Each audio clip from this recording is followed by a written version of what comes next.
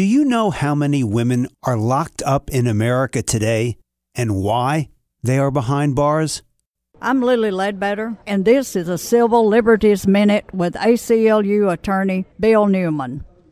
The answer, 219,000 women today are behind the razor wire, according to a recent joint report authored by the ACLU's Campaign for Smart Justice and the nonpartisan nonprofit criminal justice reform group, the Prison Policy Initiative.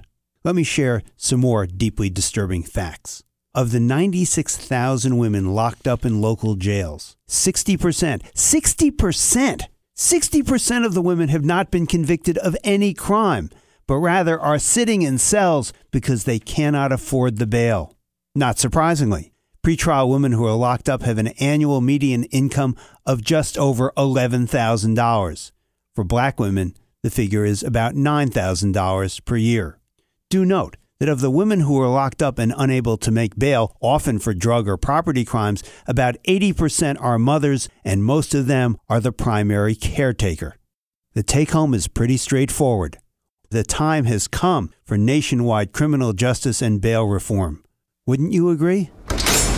The Civil Liberties Minute is made possible by the ACLU because freedom can't protect itself.